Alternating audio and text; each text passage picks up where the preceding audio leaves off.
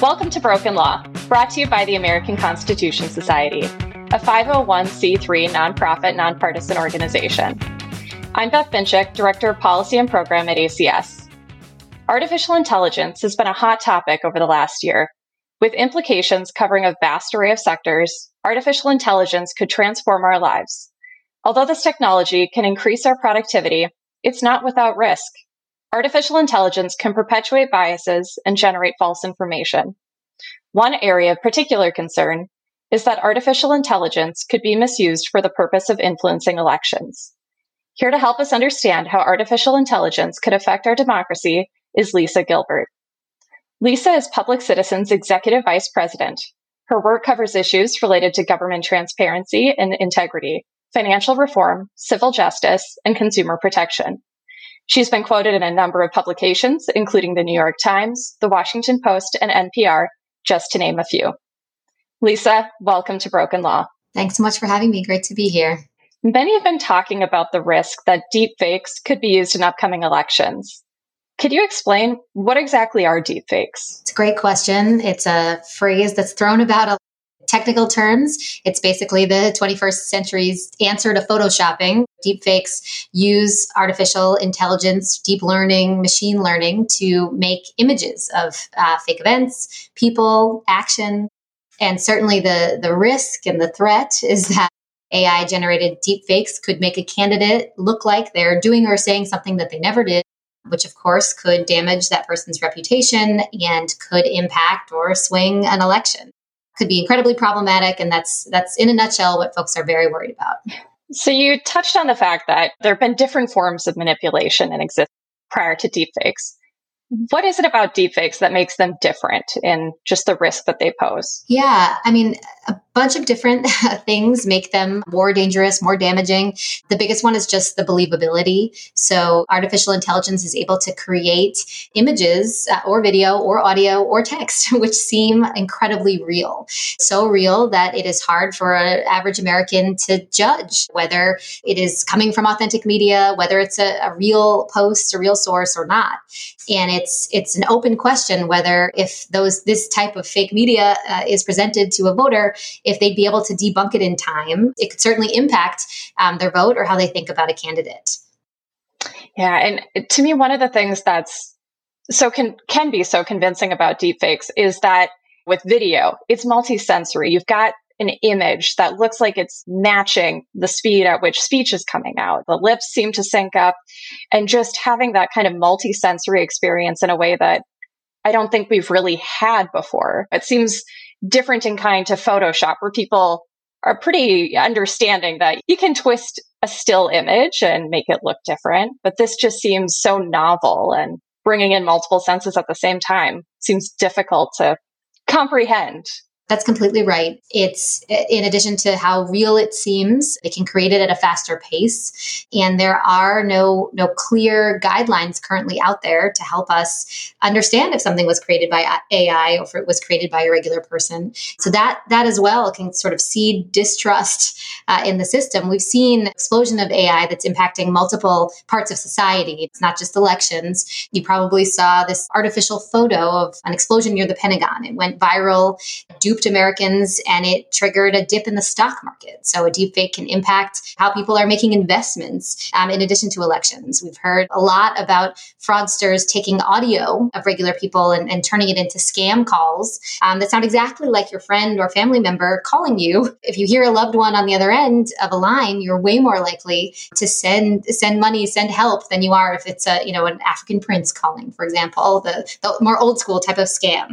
So the ramifications to our society, it's really big. And I think our elections feel like a first line of defense because they're coming at us so quickly. Advertising is such an important part of how people interact with elections and what politicians spend money on. So really getting it right around 2024, it's kind of a test case for how we grapple with AI across the board. So many people who are talking about the risk of deepfakes in elections have been focused on the high-profile national elections. How could deepfakes affect other elections at the state or even the local level? Yeah, I mean, it's a great question. I think the answer is we don't know, but probably more and in a more pervasive manner than they would at the federal level. The same way a little amount of money spent in a campaign at the state or local level can go a long way because the races are smaller, fewer people are engaging. The same will be true with deepfake advertising or deepfake robocalls or whatever is created by AI. It won't take as much to influence the market. It won't take as much to change the way voters in a particular geographic area are thinking or feeling. And it can be incredibly targeted to the people in that area. So I think it's a real concern. And certainly we need solutions at every level, not just the federal. Yeah. And one of my concerns is deepfakes that happen at a more localized level could just be harder to debunk. I mean, at a national high profile election, I would think that, you've got more press, more people following. An individual may be able to say like, hey, this didn't happen. I was around this person all day, or be able to kind of piece together a schedule that way. But without the same press coverage, I'm just not sure what's going to happen in terms of more localized elections. I think that's right. Without any kind of clear guardrails in place, we are completely dependent on all of us watchdogging. The way the deepfakes we know are deepfakes have been debunked to date is exactly as you described. The video and picture of Trump hugging Fauci, which is not something that ever happened, that the DeSantis campaign put out, that was debunked by the Trump campaign. It's high level, it's high profile. They can say that never happened and people will believe them, at least in theory. At the local or state level, it's possible that people won't even catch it, let alone debunk it in time to impact the election. So many of the concerns about deepfakes seem to relate to other technological developments, such as social media, where people could potentially share deepfakes almost instantly.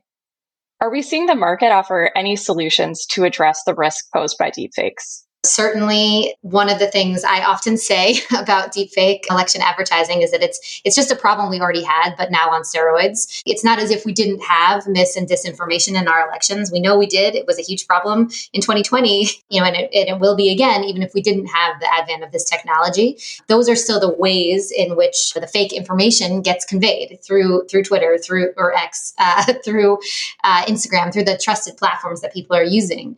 In terms of the market correcting itself, it's always a dangerous question, I think, looking to corporate behemoths to check themselves, in a situation like this where we do what we really need is a wholesale regulatory solution. We have seen, some voluntary commitments on the part of companies. There were some conversations between the AI creators, the biggest tech platforms, who own, the AI creators with the White House, and voluntary commitments that came from that. They're pretty high level. They're pretty light. We have seen Google commit to, in some way make clear when AI is being used on their platform. So that's good. I mean, I think none of that is not needed. We need to pursue every avenue at this moment. But until we have something that is across the board clear, where there's a label that's required for every instance where AI is being used, this sort of patchwork won't be enough, either to, create trust that what you're seeing is created by a person, or to really, get to the heart of the problem in time. Yeah. And there are a couple of ways that labeling can occur. Of course, ideally it would be before media is ever posted.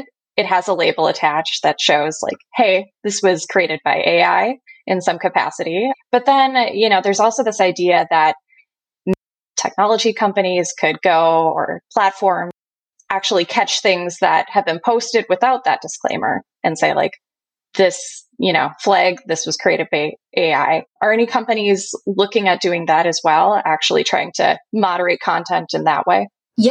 Or claiming they will take steps in that direction, trying to, prevent, as you're saying, sort of open source usage of deepfakes that were created by others. And that is certainly one of the hardest things, even if there's a label that is required for the creator, if it can be disseminated by others without those same disclosures, then we're sort of losing that clarity that we would get. So yes, that's one of the commitments several of the companies have made, not all though. And again, that sort of patchwork is a problem. And so, for any legislation that we see, any regulatory action that we see, at least at Public Citizen, we are advocating that, developers, third-party licensors of content, open source content, it all would be required to have systemic labeling. Yeah, and it seems like there's an issue about how quick that can occur given, the vast amounts of content that is posted daily. I mean, down to the minute. And one of the things I've read about is this risk of, what happens if there's an October surprise? If there's something late in the game prior to an election, how do you flag something after it's already been posted and make sure everyone who's seen it knows? That is absolutely right. We are singing from the same songbook. Debunking is never as good as something that happens on the front end. We would like to see either required disclosures or labeling, as we've talked about already, or even a complete ban on material that's being used in a punitive fashion or to create fraud against a candidate or another party. And all of that would have to happen at the outset. Certainly, it's important for people to understand these lines before they see the content. A late stage surprise, as you said, is the thing that we can all imagine. It's the nightmare scenario of a video of, Biden falling down the stairs. That would be incredibly believable, and it would be too late to debunk. One of the solutions I've heard about is this idea that artificial intelligence systems could also be created to detect AI-generated content. How good is the technology at doing that? It's pretty good. It's kind of dependent on what you're talking about. So, tools that are designed to detect text are fairly sophisticated, mainly coming into play to combat the usage of ChatGPT and the like, the legal brief that is written that has errors in it, that was written by ChatGPT. I'm sure you all have discussed that on the ACS line before. You need to be able to find those things in advance. You need to be able to catch the use of AI when it comes to text. It's a little harder when it comes to video. There are cues, absolutely, occasional glitches in shadows and reflections, which are sort of telltale signs of AI-generated images, videos. And it's advancing just as AI is itself, the technologies to catch it are as well. But I think it's safe to say that as all of this continues to improve, it will get better and better. And so it is certainly possible that it will get to a point where it's unable to be caught, where the AI is simply too good, too realistic, and we won't know. Yeah, it seems like in terms of AI detection tools and tools to generate AI, it's almost like an arms race. As one gets better, the other one becomes more sophisticated to outpace it, at least for a moment. So I'm hopeful that will be a partial solution, but it doesn't seem like it's the entire fix. Yes, I think that is right. And I think it's worrying to depend on the same, I don't want to say all companies are bad actors, but, the same corporations that are in the midst of trying to profit off of what they're creating, to be the fix at the same time. It's not to say there aren't important innovations that AI is bringing us and real usage for creativity and creationism generally. But it's not as if we can depend on them to regulate themselves or to catch themselves in a complete manner. That's why we need, a system put in place either by legislation or by rulemaking. So that leads me conveniently into my next question. Is there a role for government in regulating deepfakes, and in particular, deepfakes used in the context of elections? Yes. So we think not only a role, but an essential need for both. Certainly, as we talked about at the top, the instances of the use of deepfakes are ever growing. I think, the chances of technology or voluntary regulatory, compliance on the part of companies catching up in time or having enough of an incentive to protect the public to do the right thing is low. And so we really do need to depend on both Congress and on agencies to take action. It has been good to see that this has been moderately bipartisan as an idea. I think Republicans and Democrats alike understand that this technology could be harnessed against them. There's no reason to think that Republican political consultants will do this more than Democratic political consultants. And so I think there has been some agreement that we do need to see regulation. Exactly what they will look like is obviously very up in the air, and whether they can be created in time to impact 2024, which I again think is this test case, is also up in question. You're listening to Broken Law, brought to you by the American Constitution Society. If you're enjoying Broken Law, consider becoming a member of ACS today. You do not need to be a lawyer to be a member. As we discuss so often on this podcast, our laws and legal systems impact all of us. By supporting ACS, you support Broken Law, our work to diversify the federal bench, and our advocacy for Supreme Court reform. You also become a member of our nationwide network. Learn more about ACS by visiting our website at acslaw.org. And now, back to the conversation. The Federal Election Campaign Act prohibits fraudulent misrepresentation. Is there a role for the FEC to play with respect to regulating deepfakes? Yes, we think an important role, and actually at Public Citizen, we petitioned the FEC asking them to put into place both guidance and regulations under their fraudulent misrepresentation text. So they have the ability to crack down when a candidate or a party decides to represent their opponent, has done or said something that they never did. They've always had that authority under FECA, as you said. And so now we think that just needs to be applied to AI. Something was fraudulently created before. We didn't have the tool of AI to use, and now we do. And so the regs need to be updated to reflect that. I think it's very common sense. So we petitioned to that end. It went through a little bit of turmoil. The first time they voted on whether to move our petition into the register, there was a deadlock amongst the commissioners. We resubmitted with much fanfare, and they have now moved it forward. So that is an open question at the agency. It's an open comment period as well. So your listeners should think about weighing in.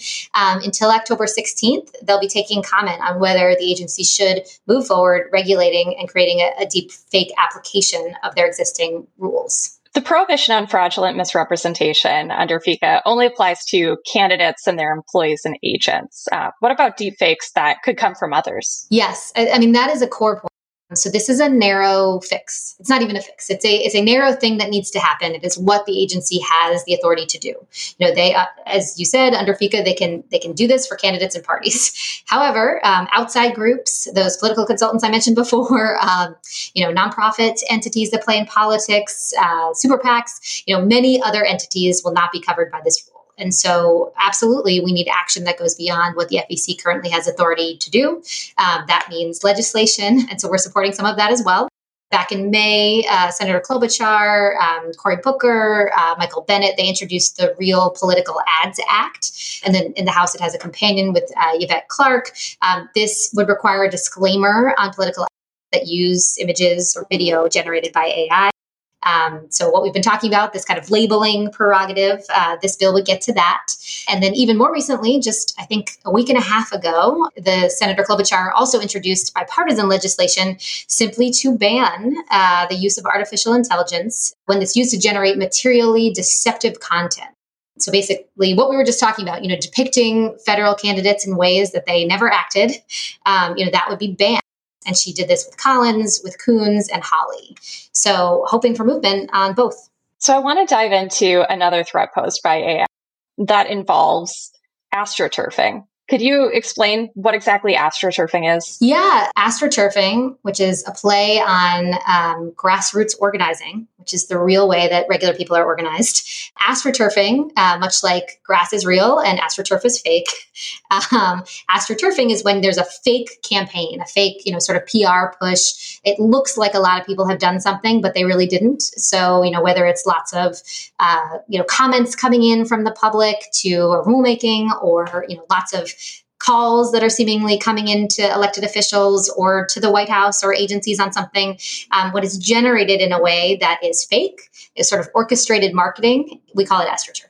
Got it. And I think even on the consumer side, you can see this. If there's like an online product page, having a bunch of fake reviews on there would be just another example of how astroturfing can play out. So astroturfing has occurred without AI before. Does the use of artificial intelligence bring some additional risk of astroturfing? I think so. Much like really everything we talked about when it comes to deep fakes. I mean, the pace of creation, the accuracy of creation, all of that is just more likely to pull in comments that seem real to regulators, to pull in or to influence a lot of people to do something quickly that they wouldn't have done otherwise. So, any of that, I think that sort of action that is not real grassroots, but is astroturf is likely to happen faster and to pull more people to it. Yeah. Previously, astroturfing, it was more technology generated. I think it was more easily identifiable. Things seemed to be more repetitious. You could see, that maybe a profile was created very recently. There were just markers of, this has been copy and pasted over and over again. Or if it was more convincing, there was a human element that was needed where, maybe you pull in people who are real people and, you get them to post things. Artificial intelligence makes that a little different. It combines the ease of entry with the just persuasion of almost a human actually doing something. That's right. I mean, I think at Public Citizen, we're about to come out with a report about how anthropomorphized AI is, the way, people interact with ChatGPT or many other AI entities, that the AI calls itself I. They use phrases that are very colloquial. It's very human. And I think the same is true for, writing. If they're going to generate a ton of comments, they could all look different. It will be, you could almost instantaneously create, a deluge of fake comments that feel like they've come from different individual persons writing in. And that's new, or at least in terms of the amount of effort it takes to make something like that happen. This could be used in a few different ways. I think you mentioned some of them. Writing in comments or writing into lawmakers, support of particular policies or regulations. But then there's also just the risk of, this flooding social media and creating this false idea of consensus. What kind of impact could that have on elections? Yeah, I mean, I think fairly proven that most Americans get their news from trusted sources, channels that are very streamlined to include their friends and colleagues and people they know and they already trust. If suddenly all of your friends and colleagues and trusted actors are saying the same thing or reposting the same thing, again, it's not something that's new. It's how mis and disinformation always kind of percolates around the internet. But the fact that there could be so much more of it and it could be so much more believable, when before you might have been able to say, oh, that's obviously fake, that's going to make a difference. If you're looking for your news in a place and everyone is saying the same thing and it looks real, you'll believe it. So what can be done to address the risk that artificial intelligence could be used to create this false idea of consensus, to create echo chambers or an overwhelming amount of people appearing to say the same thing? Yeah. I mean, I feel like I'm unfortunately on repeat with my solutions, but I think we think it all comes down to the same thing. If there is a clear set of guardrails wherein you could either the media itself is banned, or if it's not, there's such a clear disclosure or disclaimer that you understand it was made by a machine, it changes the way you interact with it. If you're seeing something, even if it's on everybody's page, if it says at the bottom, created by AI, you will interact with it differently than if you think it was made by the sister of your friend from college. I think that'll be the difference. If we can truly understand that something was created through machine learning, we'll react to it differently. And hopefully there won't be these sort of echo chambers where those things become real. Yeah, it's kind of the difference between seeing all those, fake reviews on a product page and thinking that they're all from individual people, or knowing that it's, from one organization. It shifts kind of the way in which you interpret the information that you're receiving. Yep. Yeah, absolutely. And I think, anytime something has been debunked, we see that, immediately people are, saying they were never hoodwinked by it. It only took not even, 10 minutes after that Pentagon, fake Pentagon explosion was debunked and people started seeing that the market came back up. I do think people react to the knowledge that something is not real and they change their behaviors. And I think that is all it will take, having this sort of clear labeling. And when I say labeling, I should be clear. I don't mean watermarking, which is a term that's been thrown around a lot as a solution, particularly by the tech companies themselves, because that just means that there's a way underneath for designers to understand that it was made by AI. It does not mean that there's a clear label, akin to like a warning label on a prescription drug. That is what we need, that kind of consumer protection. Sure. That warning label has to be obvious enough that someone at a relatively quick glance can see, oh, there's something here to check out. So much of our conversation is focused on the threat that artificial intelligence generated content could lead individuals to form false beliefs. But the misuse of AI creates another real and important risk, that people become so uncertain about media that they just don't trust anything to be truthful. What implications does that have for our democracy? It's such $1 million question. I think, that has huge ramifications. If the sort of knowledge commons is degraded, if people don't believe anything they see is real, then they'll check out. We already have a problem of participation in our democracy. We have people already thinking that they can only trust these sort of trusted actors, friends and relatives, et cetera, that politics itself is bought and sold. Not that that's completely untrue, but I think people don't, the trust variant and quotient is already very, very low. And so anything that makes things seem worse, trustworthy is going to have an and potentially a severe one. It's not going to take very long, which is why I feel like this election is kind of ground zero for getting it right, for people to believe that that's irreparable. What can we do to reduce the risk that people will lose that broadly in all media? I don't think there's a single way. I think, the most important is what we've just talked about, this creation of this universal labeling framework for disclosure, a way to understand when AI has been created for nefarious purposes. And if it was intended to be fraudulent, it should be banned. But we also need, countervailing good information. I think that's something we haven't talked about yet. So, we need more election officials to engage and share what is true and share it as loudly as they can, resource dependent. We need trusted sources to say the right things and to, counter, fake information that might be out there. I think, it's maybe harder to catch hold, but there has been some discussion about how to use AI, in an innovative way to do that, to do some of that. So I think, again, there's no single solution beyond what I keep saying in terms of guardrails, but I think, the more we're able to put good actors out there saying the truth, the less it will feel like everything is just false.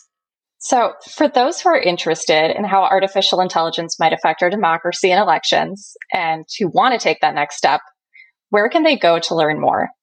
Well, as the Executive Vice President of Public Citizen, I will send people to Public Citizen. So our website is just citizen.org. We've been doing a lot of thinking about artificial intelligence. There's a number of reports there which talk about some of these harms, but also solutions, as well as legislative recommendations and where we're advocating for them. One thing we didn't talk about here, in addition to pushing the FEC to act, we're also going to be petitioning state elections agencies to take similar actions. So in some states, people will have the opportunity to weigh in and tell their regulator this is something they'd want to see here at home. So you can find some of that on our page as well as it gets rolling. Lisa, thank you so much for joining me in this conversation. It was a pleasure having you. Great to chat with you too, Beth. Thanks. And thanks to our listeners for finding Broken Law. If you missed last week's episode with Cliff Sloan, I encourage you to go back and check that out. You can catch that episode wherever you're listening to this one. If you're enjoying Broken Law, help us bring the show to more listeners by recommending it to a friend and leaving us a review. You can also find our episodes and show notes on our website, acslaw.org/podcast. Together, we'll speak truth to power about the law, whose interests it really serves and whose it does not.